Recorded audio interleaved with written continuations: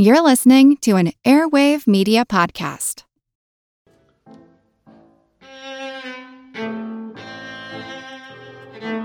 In the latter half of the 20th century, American wine finally began to come into its own on the global stage. It was no longer considered a social faux pas to be seen drinking California Chardonnay. Hastened by a global recession, consumption of European wine by Europeans dropped precipitously, by nearly half in France and almost 2/3 in Italy. So what's a vineyard to do if they've produced more wine than the public is buying? Put it in the wine lake, of course. My name's Moxie, and this is your Brain on Facts. Another day is here, and you're ready for it. What to wear? Check. Breakfast, lunch, and dinner? Check. Planning for what's next and how to save for it? That's where Bank of America can help. For your financial to-dos, Bank of America has experts ready to help get you closer to your goals. Get started at one of our local financial centers or 24/7 in our mobile banking app. Find a location near you at bankofamerica.com/talktous. What would you like the power to do? Mobile banking requires downloading the app and is only available for select devices. Message and data rates may apply. Bank of America N.A., member FDIC. We're talking today about strategic reserves. It's a term you've probably heard, but maybe have a nebulous understanding of. A strategic reserve is the reserve of a commodity or items held back from normal use by governments, organizations, or businesses as part of a strategy to affect the price or to prepare for unexpected events. Your mind may go immediately to the 35 million barrels or so of crude oil the U.S. has in storage, but there are all kinds of strategic reserves, also called stockpiles, around the world. Today's episode is by no means an exhaustive list of strategic reserves. Basically, if there's an industry producing something, there's probably a stockpile of it. The rationing, depredation, and economic collapse that were part and parcel to World War II affected the lives of Europeans so profoundly that the European Economic Community, a precursor to the EU, began subsidizing farmers. Farmers never really rake in the big bucks, even though they are outstanding in their field. But they were no longer able to rely on it to support their families, especially on land pockmarked with pesky bomb craters and such. Underproduction was endemic to the 1950s due to both the effects of the war and 2 years of drought. The Common Agricultural Policy was created in 1962 to pay guaranteed artificially high prices to dairy farmers for surplus products. These products were then sold to the European public for even higher prices, causing a drop in sales. Non-EU dairies trying to get in on these high prices were kiboshed with heavy taxes. A certain portion of products were stockpiled to guard against crop failures, more natural disaster, or, in case somebody got a wild hair across their butt and started World War III. In 1986 alone, the EU bought 1.23 million tons of leftover butter. That is 9,840,000,000 sticks of creamy, saturated fat goodness. While this may sound like a dairy lover's dream, the general public was not as enthusiastic when word got out of what was termed the Butter Mountain, nor were they keen to learn they had been paying inflated prices for their dairy goods. This program actually cost a lot of taxpayer money, almost 90% of the European Economic Community's entire budget. Even as recently as 2003, these payments are approximately half of the EU budget, even though farming is only 3% of the overall economy. It had taken into the 1990s for something to be done about that, however. Instead of paying farmers for their unwanted butter, the EEC switched to paying them to not produce it. To move away from paying farmers guaranteed minimum prices for surplus, the government shifted to paying farmers so they won't have to produce as much. While it absolutely sounds counterintuitive, it's actually not uncommon for governments to pay farmers to not be farmers. It's been done here in the States since the 1930s. Some of the prohibitively high import taxes were rescinded as well.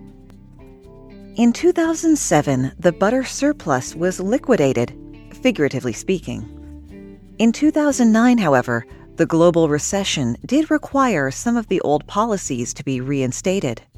The EU claimed it was only a temporary measure that would result in a much smaller butter reserve than before, a butter hill rather than a mountain.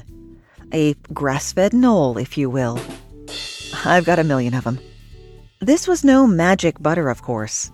You get it? Like magic bullet? Okay, I'll stop. Critics argued that farming subsidies in first world nations hurt developing countries whose farmers can't compete with the artificial prices.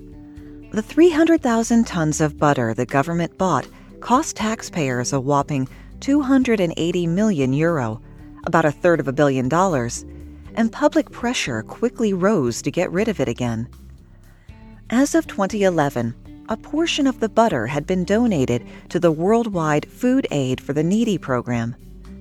They don't have this down pat, though. I couldn't resist, I'm sorry. Changing medical views about fat are leading people to return to butter over vegetable oils or margarine at a rate that's now outpacing production.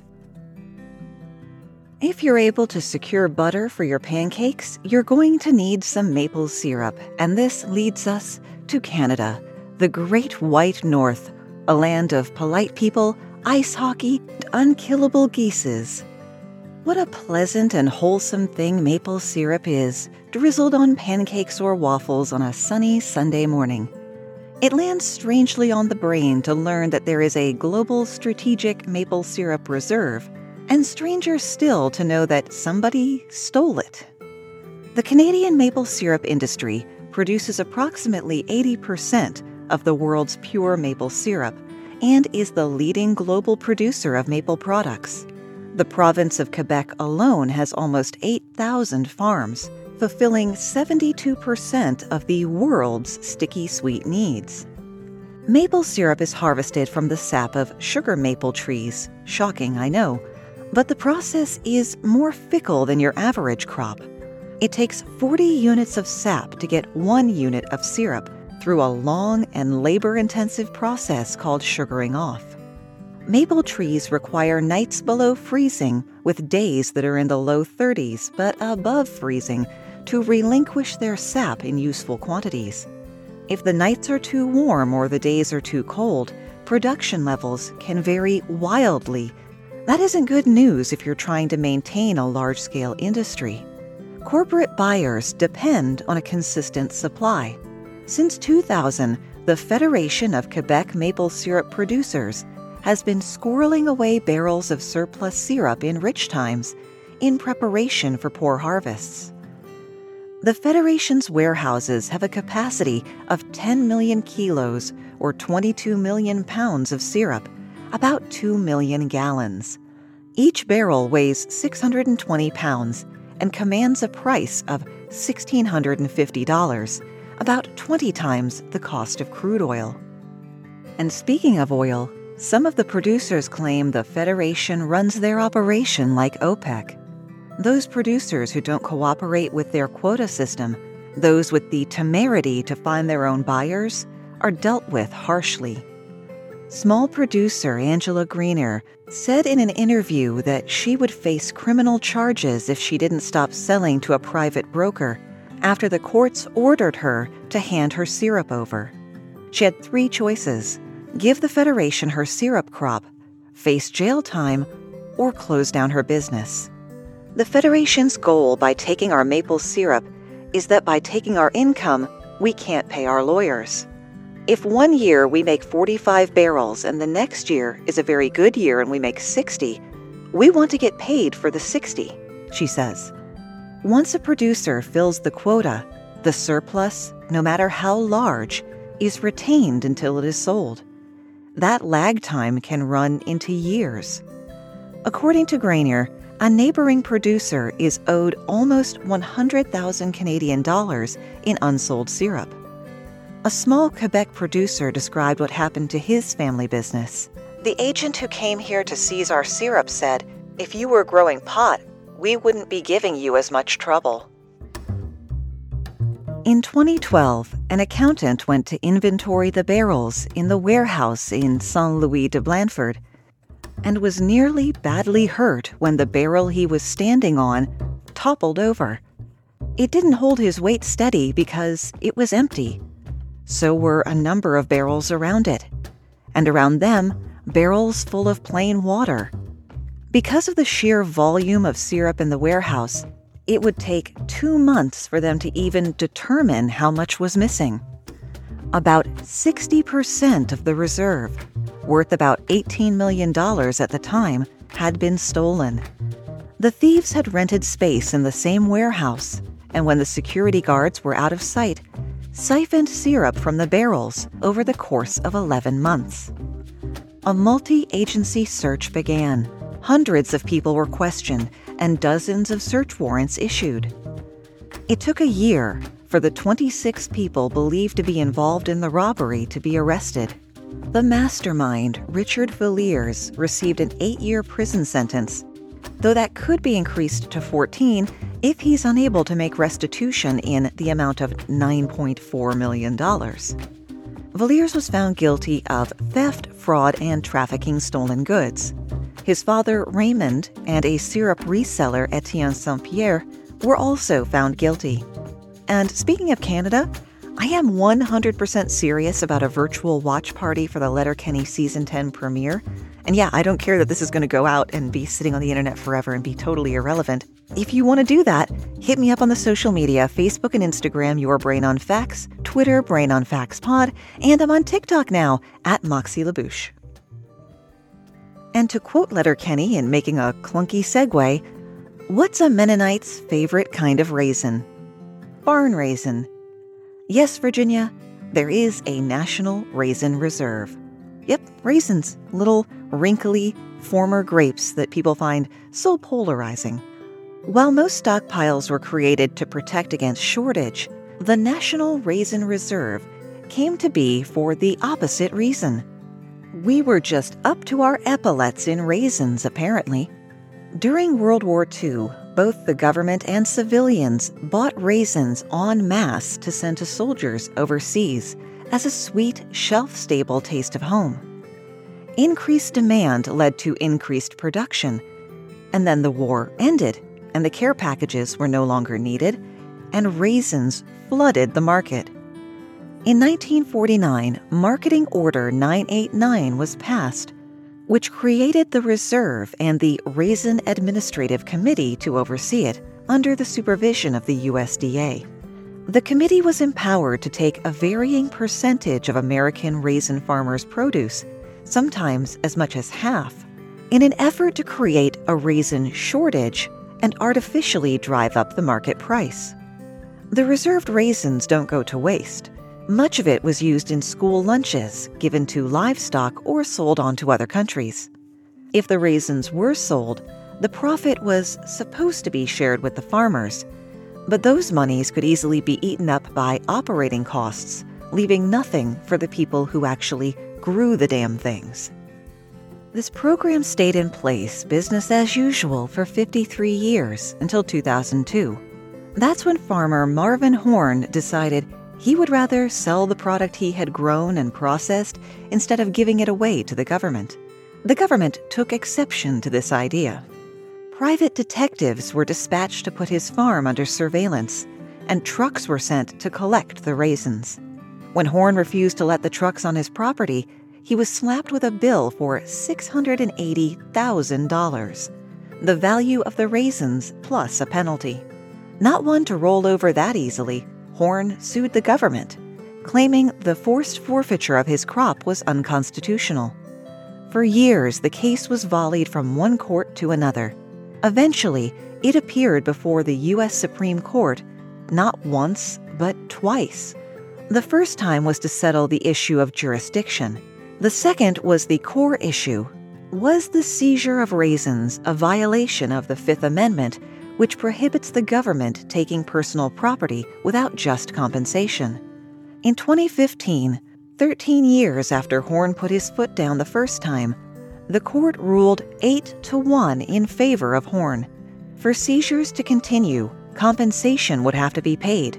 Because yes, the confiscation of a portion of a farmer's crops without market price compensation was unconstitutional. So what's happening with the raisin reserve these days? The Agricultural Department could abolish it, but they've only really hit pause on using it, saying, due to a recent United States Supreme Court decision, the volume control provisions are currently suspended, being reviewed, and will be amended.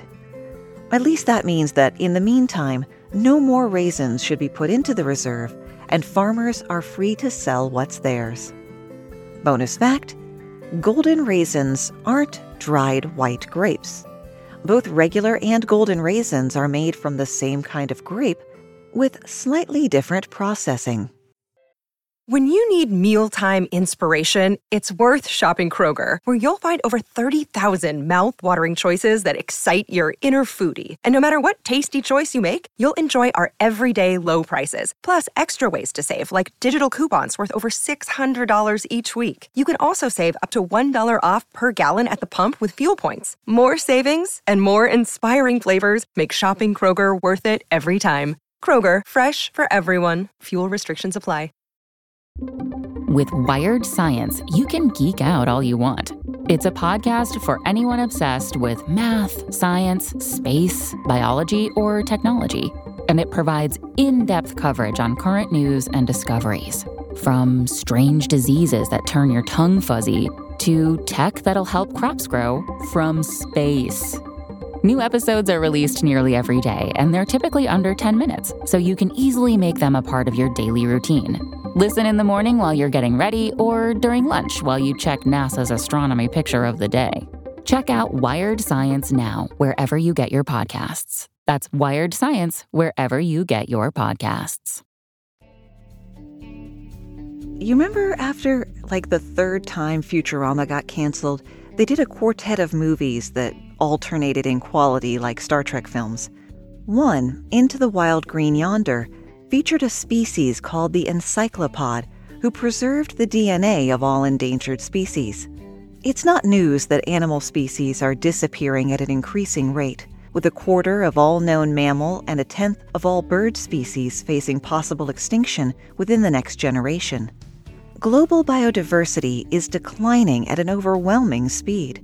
With each species that disappears, vast amounts of information about their biology, ecology, and evolutionary history are irreplaceably lost. In 2004, 3 British organizations decided to join forces to combat the issue. The Natural History Museum, the Zoological Society of London, and Nottingham University became, kind of like highly educated Planeteers, the Frozen Ark Project. To do this, they gathered and preserved DNA and living tissue samples from all the endangered species they could get their hands on, literally, so that future generations can study the genetic material far into the future. No, not like Jurassic Park. I think it's been established that that's a bad idea. So far, the Frozen Ark has nearly 1,000 samples stored at the University of Nottingham and participating consortium member sites in the US, Germany, Australia, India, South Africa, Norway, and many more. DNA donation comes from museums, university laboratories, and zoos.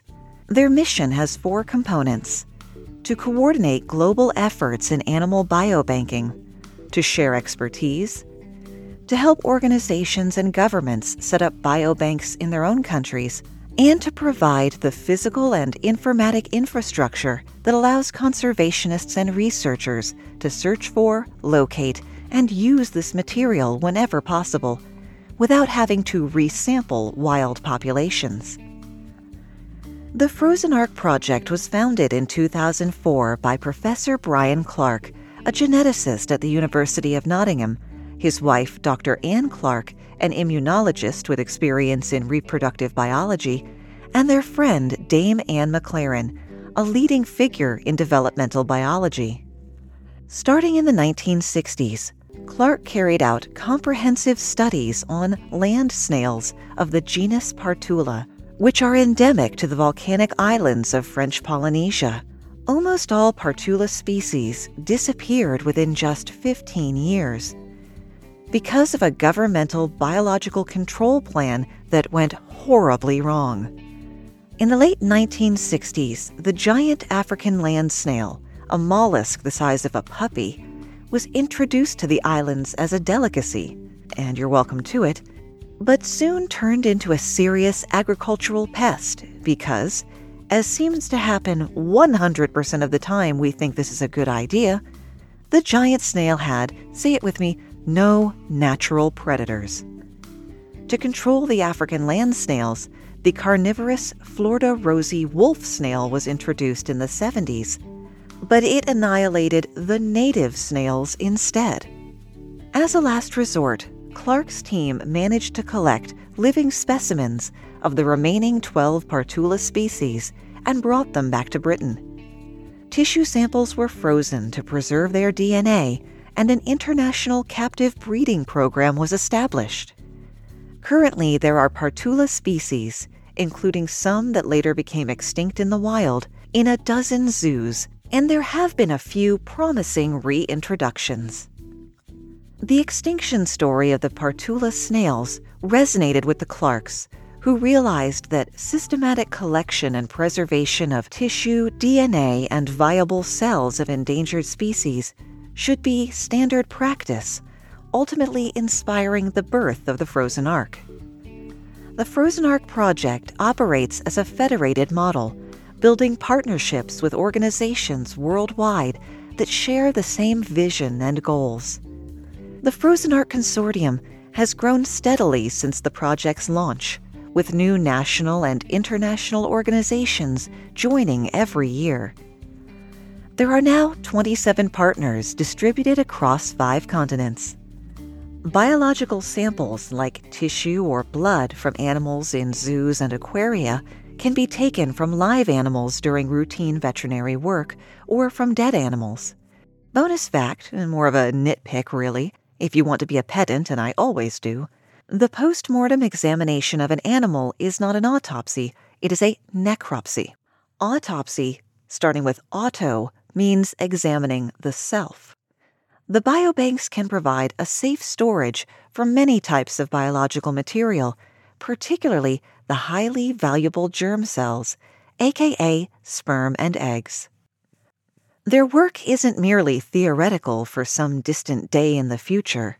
One success story of the Frozen Ark, which illustrates the benefits of combining cryobanked material, effective management, and a captive breeding program, is the alarmingly adorable black-footed ferret, which you can see right now on the Vodacast app.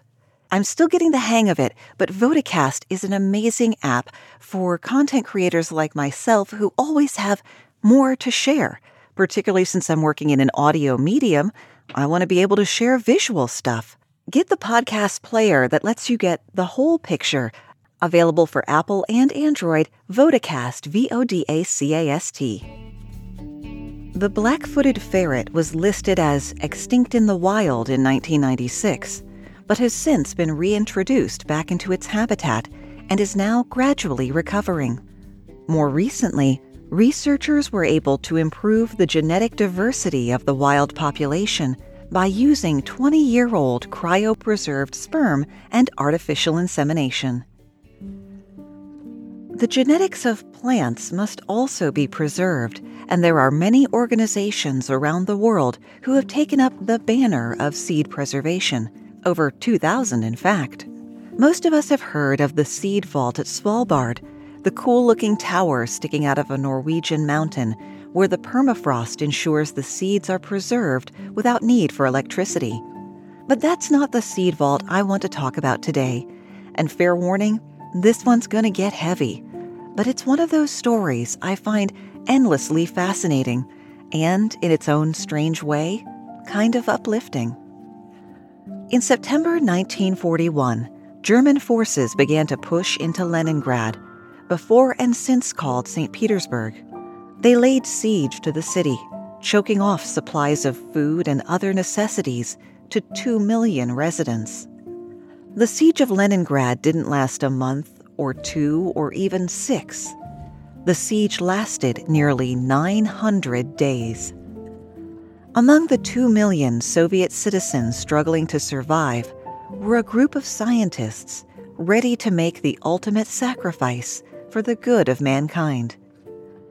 While they did, their leader, Nikolai Vavilov, Russian geneticist and plant geographer, lay dying in a Soviet prison 1,000 miles away. Vavilov had traveled the world on what he called a mission for all humanity.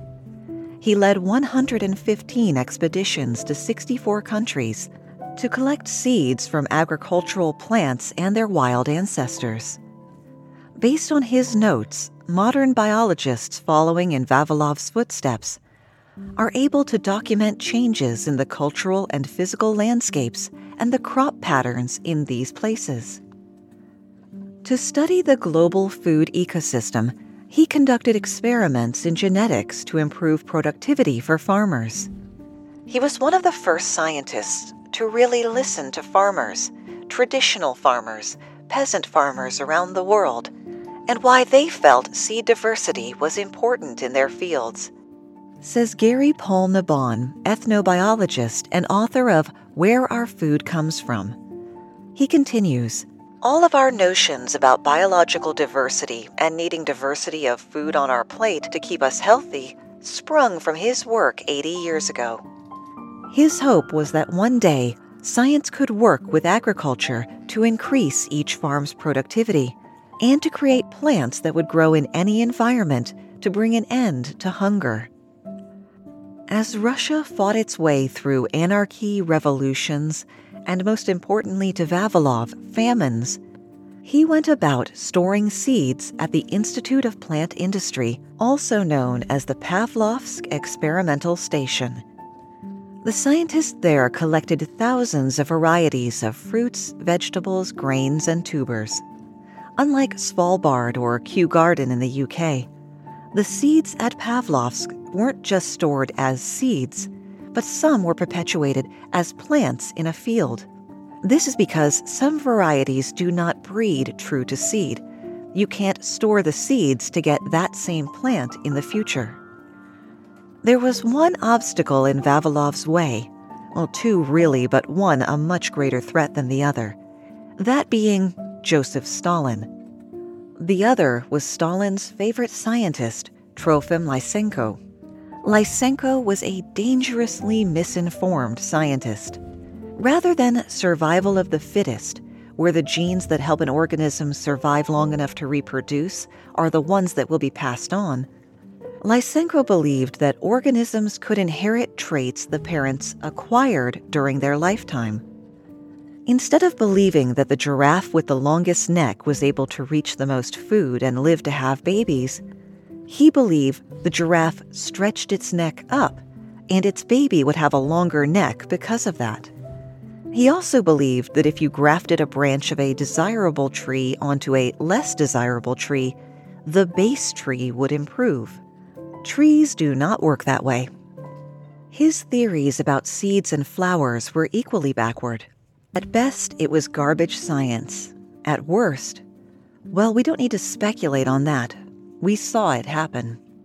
Crops failed under his now mandatory systems on the new collectivized farms, which themselves reduced productivity. Lysenko's policies brought on a major famine, but he was still in Stalin's favor, and in the Soviet Union, that was all that mattered. In August 1948, the teaching of and research into classical Mendelian genetics, the P-based genetics we learn about in middle school, were outlawed. This disastrous government interference in the face of widely accepted science and its outcomes are called the Lysenko effect. But there was no way Stalin's favorite scientist was going to take the fall for the famine, so Stalin singled out Vavilov, who had been openly critical of Lysenko. He claimed Vavilov was responsible for the famines because his process of carefully selecting the best specimens of plants took too long to produce results. Vavilov was collecting seeds near Russia's border when he was arrested and subjected to 1,700 hours of savage interrogation. World War II was in full swing, and it was impossible for his family to find out what had happened to him. Vavilov, who spent his life trying to end famine, would starve to death in the Gulag. But back in Leningrad, some scientists from the Institute of Plant Industry were able to get the bulk of the tuber collection and themselves to another location within the city. A dozen of Vavilov's scientists stayed behind to safeguard the rest of the seed collection. At first, it seemed as though they'd only have to contend with marauding enemy troops breaching the city, seeking to steal the seeds or simply destroy the building. The Red Army pushed the Germans back as long as they could. Nothing moved in or out of the city. Leningrad must die of starvation, Hitler declared in a speech in Munich on November 8, 1941.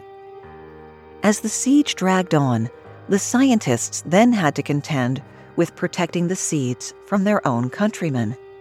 Food was rationed, and once it ran out, people ate anything they could to survive: vermin, dogs, leather, sawdust, and, as so often happens in such dark hours, some ate the dead.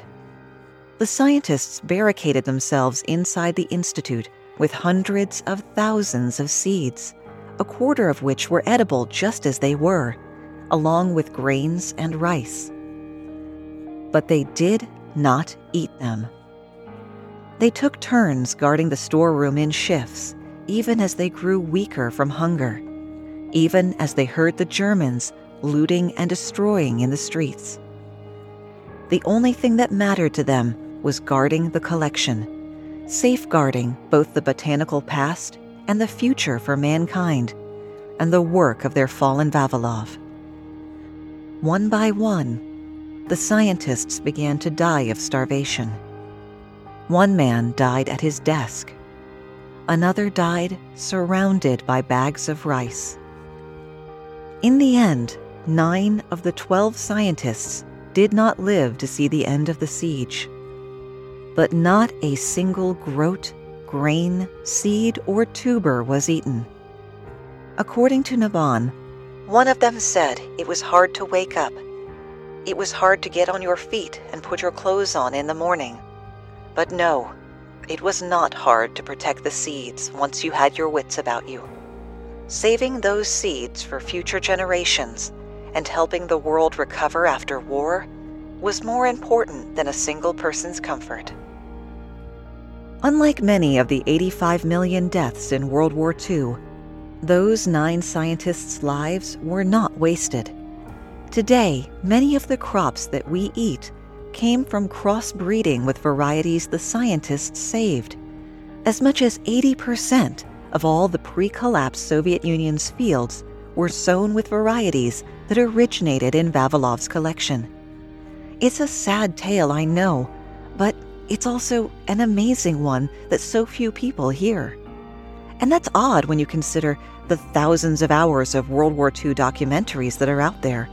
Maybe if History Channel was a little more history and a little less alien conspiracy. The world nearly lost Vavilov's collection a second time, though. In 2010, the land it sits on was being sold to a developer who planned to build private homes on the site. The collection can't just be packed up and moved. There are all sorts of complex legal and technical issues, including quarantines. The public called for the site to be preserved, and in 2012, the Russian government took formal action to prevent the land from being conveyed to private buyers.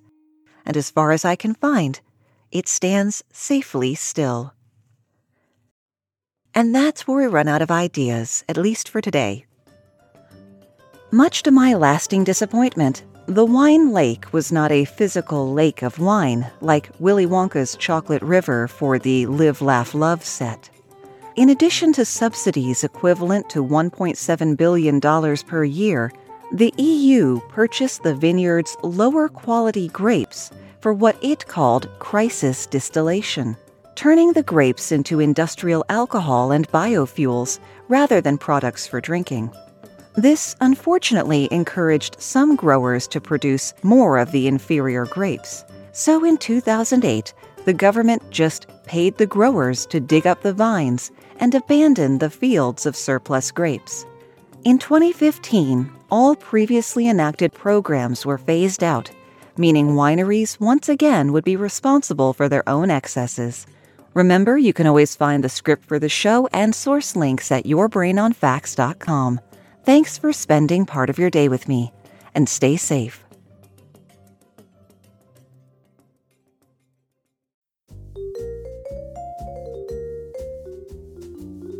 Do you love history but hate when it's stuffy and boring?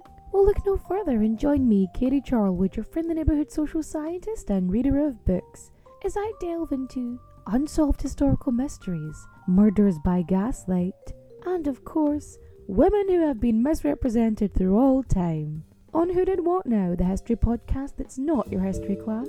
Listen wherever you get your podcasts.